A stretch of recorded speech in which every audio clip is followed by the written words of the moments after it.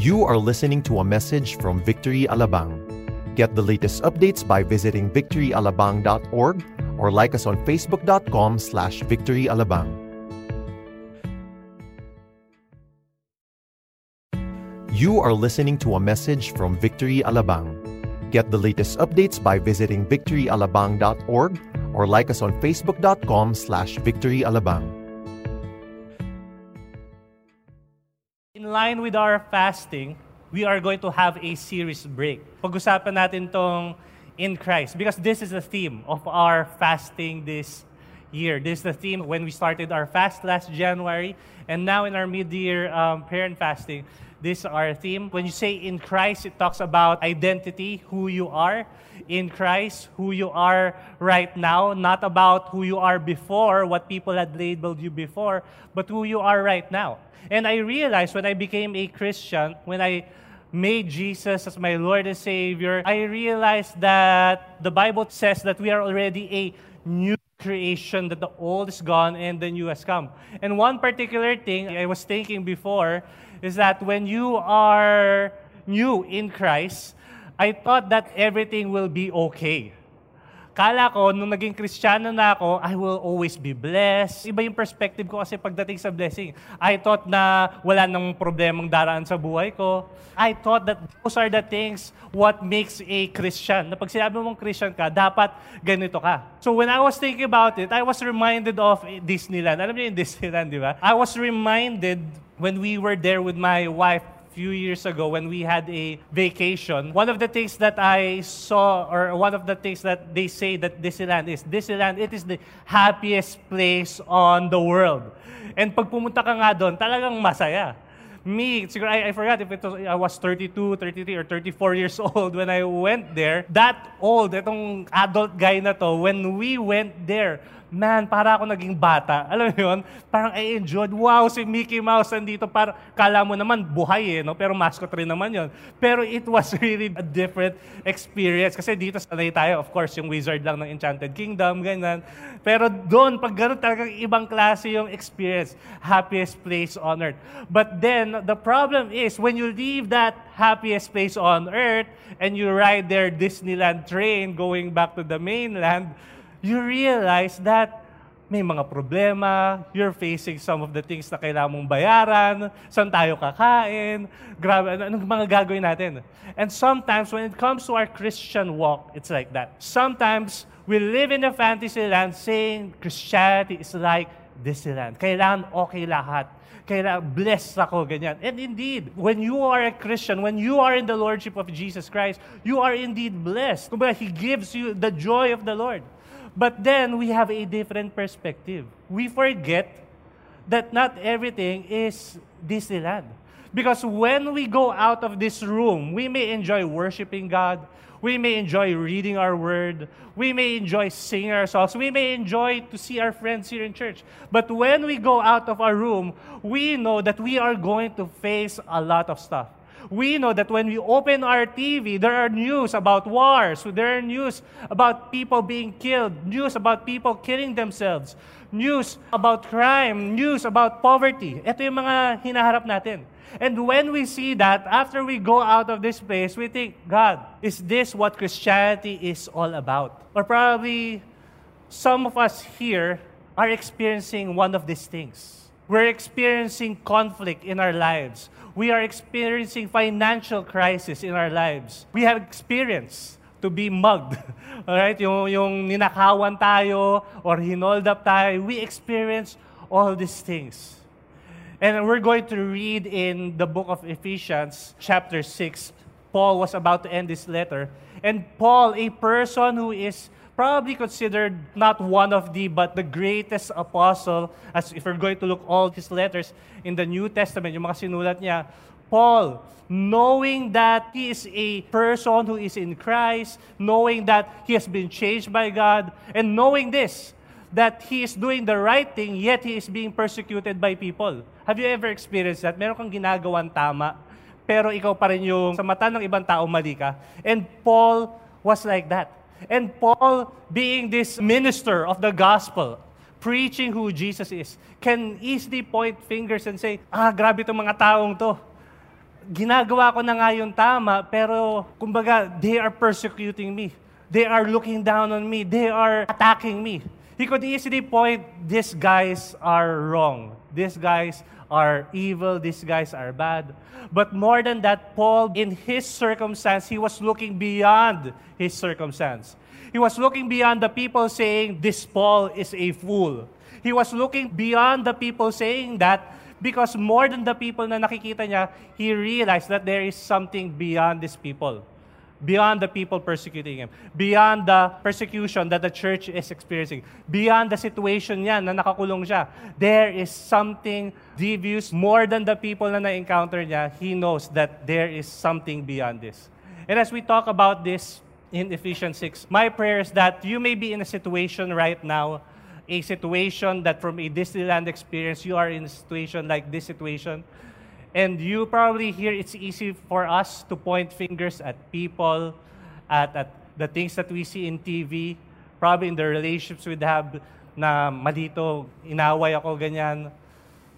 More than the situation we are in, I pray that we would realize that there is something beyond the situation that we are in right now.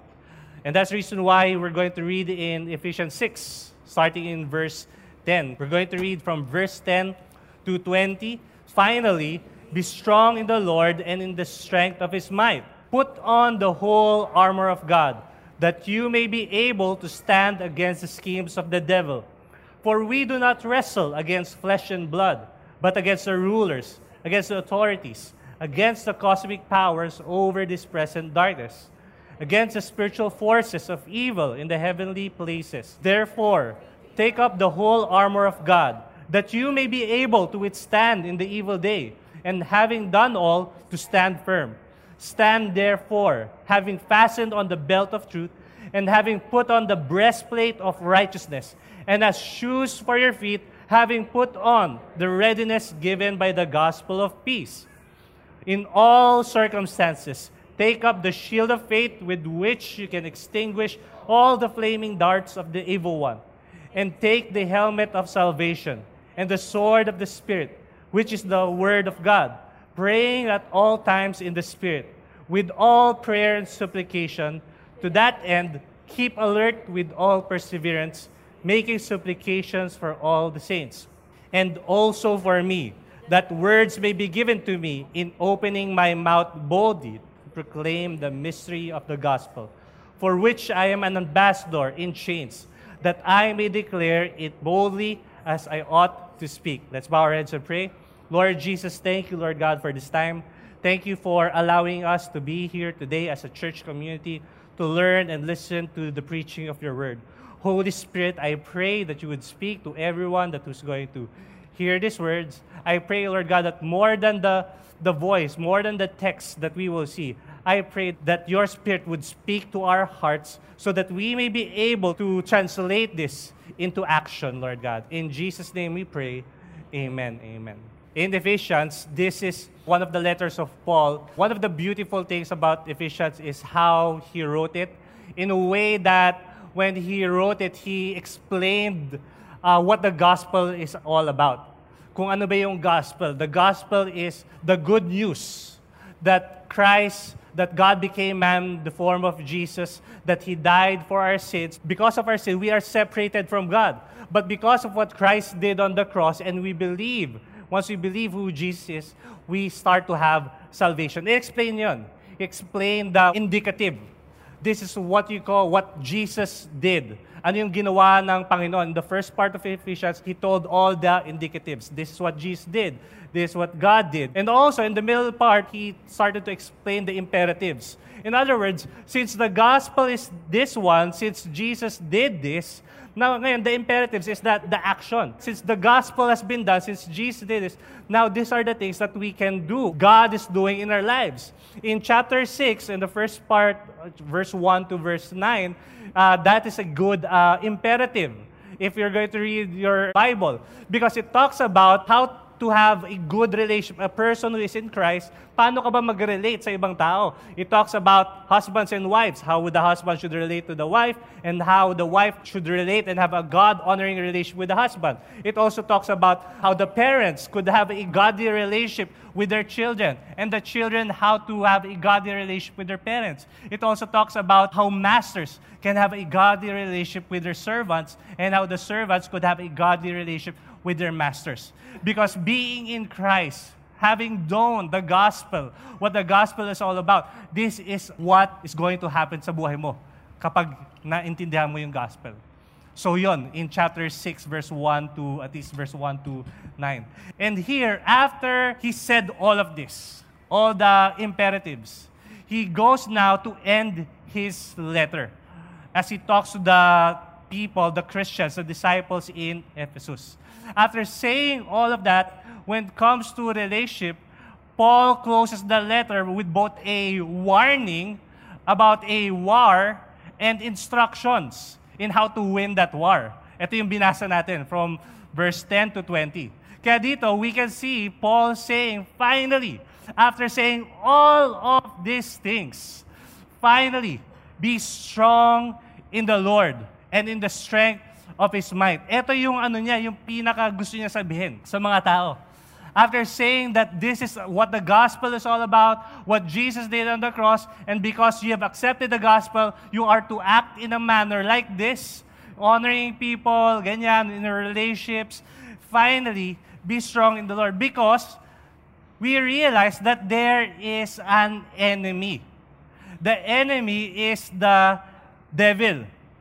He was saying, be strong in the Lord. When he said, be strong in the Lord, and he was saying the strength, it's also the same meaning na diniscuss natin last week about power.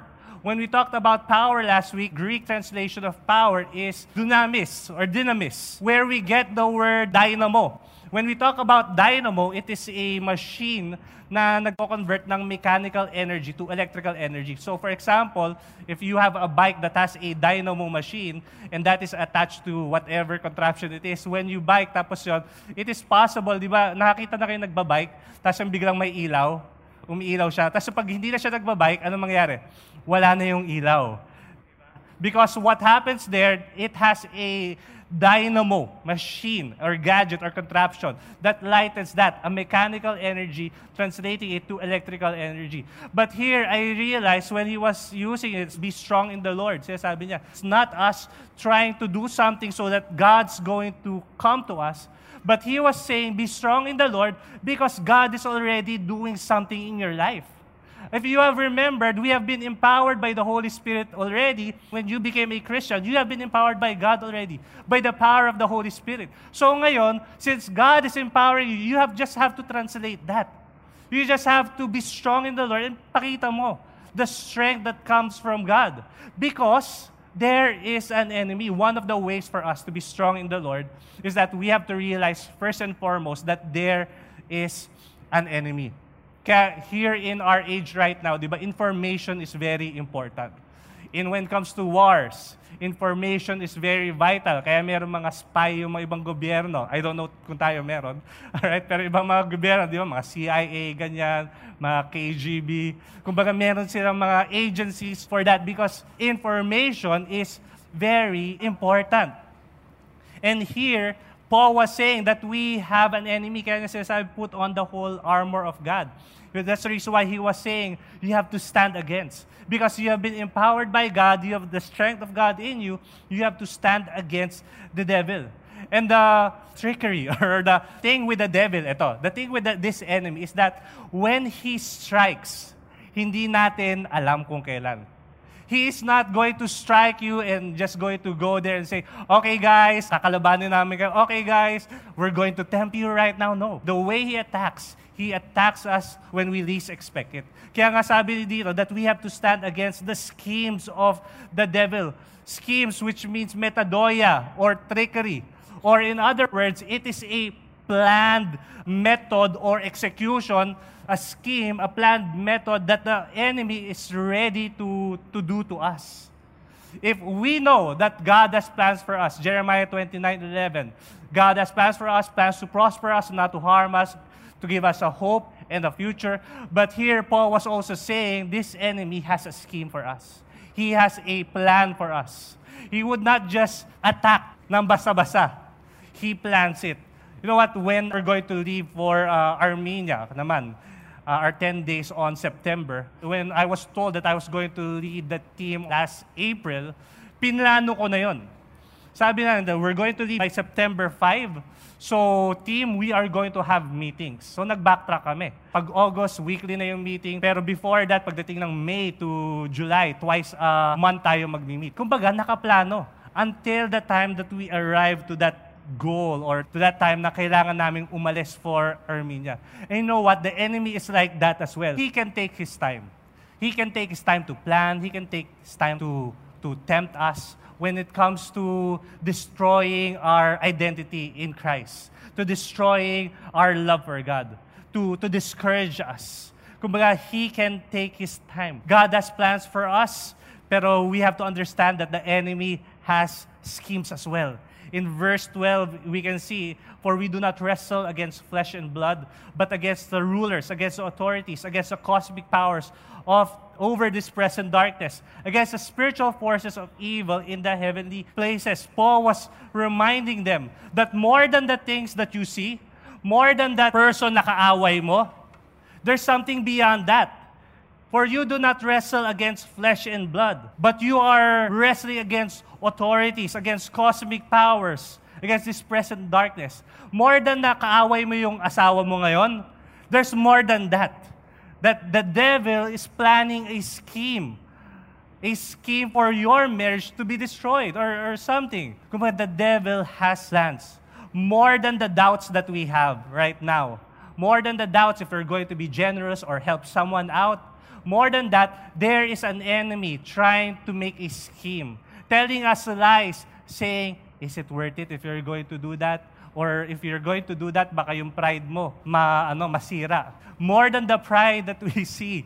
Kumbaga, there is an enemy behind these things. Kumbaga, he is planning. I hope that every time that we would see something in the news, a bad news when it comes to the TV or meron mag-share sa social media, may dig tayong ganun di ba? Meron tayong makita news, tapos iba-vlog natin or ipapost natin sa Facebook natin yan. We would say something against this certain issue. I hope that we would see beyond that. I hope beyond the certain issue that we face right now, we would see beyond that there is an enemy. Because Paul, during this time, he was persecuted. He was doing the right thing, but then there are people who were saying, kulong natin yan si Paul. Sinisira yung negosyo natin. Sinisira yung negosyo, pero ang ganda na nga yung message na sinasabi ni Paul sa mga tao, di ba? More than your business, I am giving you the eternal message, the eternal good news that comes from God. But people were saying, hindi okay yan si Paul. Kumbaga sinisira lang niya yung negosyo natin. He was doing the right thing, but yet he was persecuted. And Paul could have said, Lord, you judge them. Pero more than pointing a finger to these people, he saw something beyond that. More than the people who are persecuting him, he saw something beyond that, which is the enemy, the devil. In your situation right now, probably there are times that you want to share the gospel, but then there's this fear. There is an enemy behind that fear. Probably you tried to share the gospel and that person did not respond. We don't know. Probably there is an enemy beyond that as well. Probably you're fighting with someone. I hope at the end of the day, especially if you are husbands and wife, I hope that we would see that there is an enemy trying to do something in our relationship. I remember that time. All right, one of the times that we have an argument with my wife, I was just reminded that there is an enemy behind this. Kapag alam natin na may kalaban sa likod ng mga pangyayari na pinagdadaanan natin, we are going to respond in a way and be able to say, I'm going to stand against this. Diba? When you know that the enemy, that the devil is behind all these things, you would remove your focus on that person, but instead you will put your focus on God who defeated the devil. Instead of putting your focus in this situation, wala kaming ganito, wala kaming finances, pasukan na, wala pa rin kaming pera, ganyan. Instead of focusing on the situation, we start to focus on God who defeated the enemy. That is the power of knowing that there is an enemy. Knowing that Christianity is not about being in a place called Disneyland, but Christianity is also a battle, struggle against not flesh and blood, but against spiritual forces.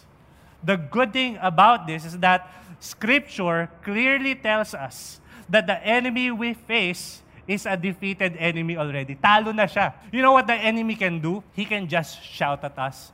He can just throw lies. He can just try to intimidate us. But the enemy cannot do anything to us in a way knowing that Christ already has the victory. In Colossians 2 verse 14, it says, Jesus has disarmed the rulers and authorities and put them to open shame. Ipinahiya niya yung kalaban in the cross by triumphing over them in Him. When Paul was saying to put on the whole armor because there is an enemy, he was not saying put on the whole armor because nakakatakot yung kalaban, nandyan na. No. He was saying it's because we are already standing in the position of victory. You are already victorious in Christ. The enemy that tries to attack us is already a defeated enemy. When the enemy would try to lie to you na makipaghiwalay ka na, kumbaga, awayin mo yan kasi ikaw yung biktima, you know what? The enemy is already been defeated. You can go against it. You have the power to say no to it. You have the power to confront it. You can say that I can stand against you, devil. Not because of my willpower, but by God. That's the reason why we can say that we can stand for God because our strength comes from God. The reason why I can stand to share the gospel, the reason why I can be in faith, it's not because magaling ako. It's not because na-memorize ko lahat ng scripture sa Bible. The reason why I can stand up for righteousness is because God has given me that strength. God has given me that power. And here in Ephesians 6:13, sabi niya dito, knowing that our strength comes from God, knowing that our power comes from God, that we have to be strong in the Lord, eto ngayon gawin mo. Therefore, take up the whole armor of God. Paul did not say just some of the armor or most of the armor. Paul was giving an analogy of a Roman soldier. Probably yung nakakulong siya when he was in chains, that when he was meditating, probably in talking to God, he was able to see and picture what a Christian's life looks like. That it is like a Roman soldier who wears his equipment. A few months ago, we had a vacation in Korea with my family. From Seoul, we traveled 3 hours to a province in Korea. Dito 3 hours doon, from siguro Las Piñas to Metro Manila lang dahil sa traffic. Pero doon talagang 3 hours no traffic. You go to a province, and then when we arrive in that province, there was snow. In the city, wala. Pero in that province, biglang may snow. So, we went there, tapos we wanted to try to ski. But before you can ski, you should not just wear the jacket na dala mo, na galing Pilipinas. Hindi yung magiging effective. Lalo na during that time, yung snow nila, parang storm. So what we did is that we have to rent a proper jacket. Why? Because it's snowing there. You won't wear that proper jacket against snow. Hindi mo yun gagawin because it was a wrong attire. And here, Paul was saying, as a Christian, you have to wear the proper attire. That you have to wear the whole armor of God because our enemy is superhuman. Our enemy is not against flesh and blood. Our enemy is spiritual force. And that's the reason why to fight this enemy, we have to tap the weapon that God has given us, the whole armor of God. And here's a picture of probably a Roman soldier that Paul was describing. And in verse 14 to 15, it describes ano ba yung whole armor of God. He went to the details. Sabi niya dito, again, stand therefore, since you are a new creation, that you are in Christ. Stand therefore, having fastened what first? The belt of truth. Second, the breastplate of righteousness. And third is the sandals or shoes that brings readiness given by the gospel of peace. When we talk about belt, it holds everything so that the armor will not fall. When we talk about the breastplate, it protects the heart. It protects the vital organs of our body. When we talk about the shoe, their shoes during that time, yung sandals sila ng isang Roman soldiers, sa ilalim nun, there are spikes. So that when they are battling, hindi sila basta-basta matutulak. Di ba? Kumbaga, they can stand firm when they battle or when they put up their shield. And moving on in verse 16, sabi dito, in all circumstances, take up the shield of faith. All circumstances. Huwag mo iwan yan. In all circumstances, take up the shield of faith, with which you can extinguish all the flaming darts of the evil one. And take the helmet of salvation and the sword of the Spirit, which is the Word of God. And from all these things, all these equipments, the whole armor of God, we have one weapon, which is the sword, which is described as a sword of the Spirit. It is the only weapon that we have, but it is enough. But all of these instructions for spiritual battle begins. All of this, us knowing all of this armor, begins from what Paul said in verse 10. Be strong in the Lord. Yes, you may have that armor, pero be strong in the Lord. Alam niyo yun na we may be able to memorize scripture from cover to cover, but unless we get our strength from the Lord, it will just be head knowledge. Do you know that in the U.S., there are atheists who know scripture cover to cover, but then they are not changed because they only know it by head knowledge. Until we allow God to move in our life, we will never change. That's the reason why, yes, you know all these things, but you have to go back, be strong in the Lord. And with that, we can stand for God because our strength comes from God. And he moves on after saying that you have an enemy. All right? You can be strong in the Lord by knowing that you have an enemy.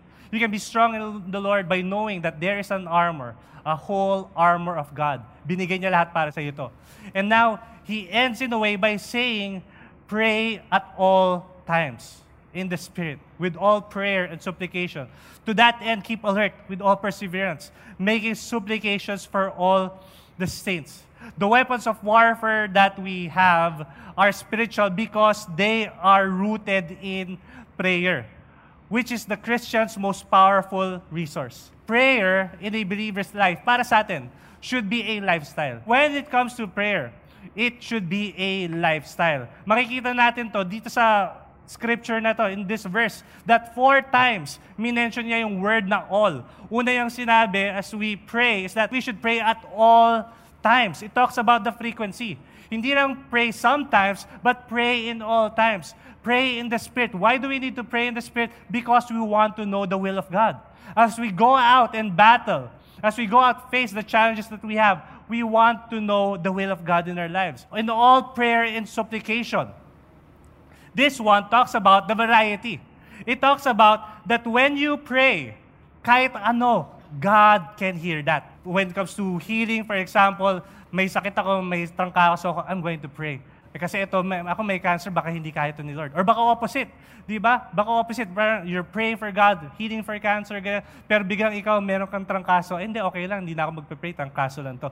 Yung ganon. But in all kinds of prayer and supplication, we are to pray. Why? Because God wants you to speak to Him. No matter how big or no matter how small that thing is sa paningin natin, God wants you to give it to Him. Because He is our Heavenly Father. He wants you to, as a Heavenly Father and as a child of God, He wants you to approach Him.